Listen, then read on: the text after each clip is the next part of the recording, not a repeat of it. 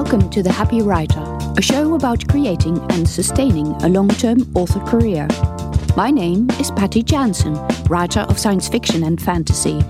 I've published independently since 2011. This show covers motivation, diversification, learning new skills, and your place in your career. Come on in and be happy.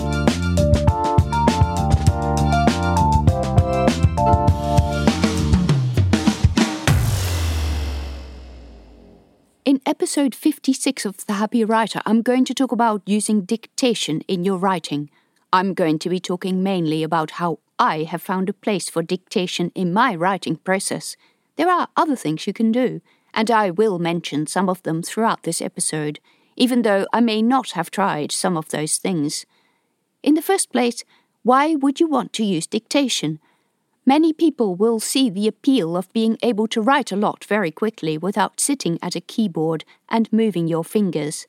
A lot of people who use dictation have or understand the threat of RSI, repetitive strain injury, and they're doing it for their health. Other people like the idea of turning useful parts of the day where they don't normally get the opportunity to write. Maybe they're out walking the dog or driving into work. These are all perfect opportunities for using dictation, but you have to get into the right mindset. If your aim is purely that you want to write 10,000 words a day, each and every day, I would say that is possible, but it's going to require a lot of fiddling, and also you may be disappointed. It all depends on how you write, and I will also talk a little bit about this. I started dictation because I found that if I sit at my keyboard at my usual computer, my productivity was declining too much. I was too keen to check various things on the internet and my email and my sales and all that kind of stuff. I'd heard about dictation and thought it sounded like an excellent way of varying the writing process to jumpstart new ideas. You will have to understand that I'm a pantser, and while usually I have a brief outline of stuff that needs to happen in a scene, I don't really know what is happening, and I like to explore that as I write. When I started dictation, I had no idea how I would be able to fit this into my writing schedule. I started a few years ago, and I have a Mac, so using the dedicated dictation software Dragon was out of the question. At the point when I started, they were already phasing out the Mac version.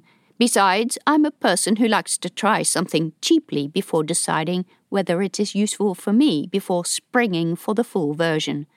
As yet, I had no idea whether dictation was even going to work for me, so I discovered the dictate button on my computer. I have to say that the dictate function on the Mac is quite terrible, or at least it was when I first tried it. I hear that it has become better recently. But then, a few months later, I had a brilliant idea. I had just purchased Scrivener for iOS, mainly so that I could use it on my iPad, but I had noticed that in doing so, it had also appeared on my phone. So, what if I used the phone's dictation capability and dictated into Scrivener? Of course, the phone is a device that is uniquely positioned to pick up speech. That's what phones are for, in case anyone has forgotten. The disadvantage of this, of course, is that the phone will only accept dictation for about a minute before you have to press the button again. But that inconvenience aside, and I will talk about that later, I found that the phone in general gave a much better quality. The 1-minute limit allowed me to think about what I would say next before pressing the button.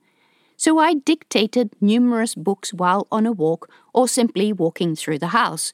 I also found that it was not very productive to watch the text appear on the screen because I was too tempted to fix the mistakes, which, as you all know, is very awkward and takes longer on the phone than it does with a proper keyboard. Ideally, I would want not to have to hold the phone and keep having to press the button all the time. I found this in an app called Dictate, which allows you to dictate indefinitely, and you can copy or transcribe it or save it later. There are a few setbacks to using this. In the first place, you have to have 4G connection. This is fortunately the case in most urban and semi-urban environments, but if I go down on the far side of the gully of the national park at the back of our street, there is a section where there is only 3G coverage. I am sure that there are also apps that will allow you to dictate into a file offline. The second issue is that it absolutely devours battery power and the phone can get quite hot. This is your cue not to use it for too long at a time and to download your file and process it. I simply hit copy and then copy it into Scrivener for iOS and then do the rest where I can access it either on my iPad or my Mac through Dropbox. Another issue is the quality of the recording. This makes a huge difference in accuracy. When I go for a walk in the morning and I walk in the park, there is background noise, and for a section I walk along a busy road, or there is other kind of noise. The quality of the dictation will not be as good as when you walk around holding the phone in front of your mouth talking in a quiet room. With the latter, I can usually get very high accuracy, except for the made-up names, of course. Dictation uses autocorrect, even if you're like me and you have autocorrect permanently switched off. It guesses your words, will often change them based on context after having completed the sentence. This means that better sound quality will give the app the best chance of getting the words right.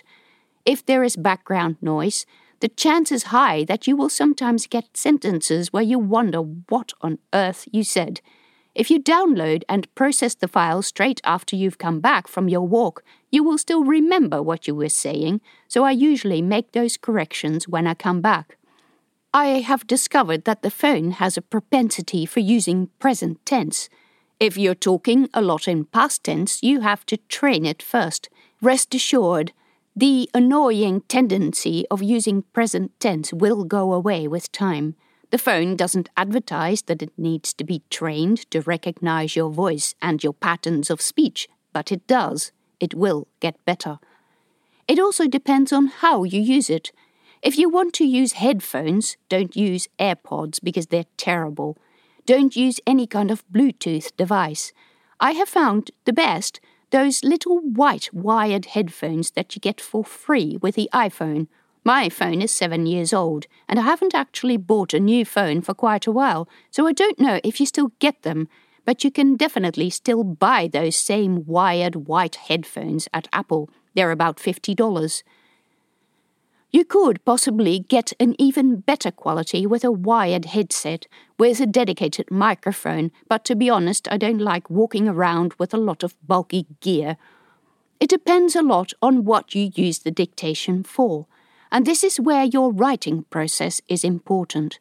I found that using dictation does not necessarily increase my productivity, but it does decrease the amount of time that I need to spend staring at my manuscript, and that is hugely beneficial. What is also beneficial is that you are adding another process to your writing that may result in different types of ideas because of the way you write. As I said, I'm a pantser, and I often make things up as I go along, so being on a walk in a relaxing environment helps me get those ideas. I use dictation for my first draft, and it's often just an exploratory draft, so it does not need to be perfect. I will often say things like, "and then they had a big fight," or something like that, and I will fill that out later, sometimes with another dictation session. This is another thing. If you dictate in chunks, you don't need to do this in order. I use dictation for the entire first draft, which is usually quite short and has lots of lines that by themselves will be filled out into another scene, once I know exactly who is in the scene, where the characters are, and how the scene is going to play out. I have found that getting away from the screen and not watching the words appear is absolutely necessary. You want to be concentrating just on the story and not worry about how it's going to appear on the page. In your expectations from the dictation process, it is important that you realize what you want dictation to help you do, and what do you expect the result to be. As I already said, if you're expecting a vastly higher word count, you may be disappointed, because you may find that you can dictate really quickly, but you need to spend a lot of time editing, and you thought you wouldn't have to do this. You may also find that you may want to dictate thousands of words a day, but that your thinking speed is not that fast. This is a problem I have. I have days where I've written a lot of words, but that was usually after days of being unable to write for whatever reason, and ideas have accumulated in my mind. If I can write every day, I rarely write that much. I may dictate 2,000 words, lightly edit them when I get back from my walk, but then I need to shift to doing something else because the ideas need to populate. I can switch to a different project. I can go and do some admin stuff, or I can just go and work in the garden or something. It is actually my thinking speed that slows me down, and not my appalling typing skills or my ability to dictate. I would say that knowing what you want your dictation to do is vital in understanding how it can work for you. Some people can never get dictation to work, and that's okay too, unless you have really bad RSI and you more or less have to. Probably you will find a way to make it work for you, but you may not be entirely happy with it. But you will have the skill in your back pocket for the next time you suffer pain in your hands or wrists. I have found dictation merely to be a very relaxing way of writing in a time of the day when I would not normally be writing. I find that I function best if I don't do much of the same thing in a day. So when I get home from my walk, I copy the text, give it a light edit, and then I will go and do something else. I might go to another project or do some editing. I may work on a different project. I may have another dictation session on a blog post or another piece of non-fiction like this podcast.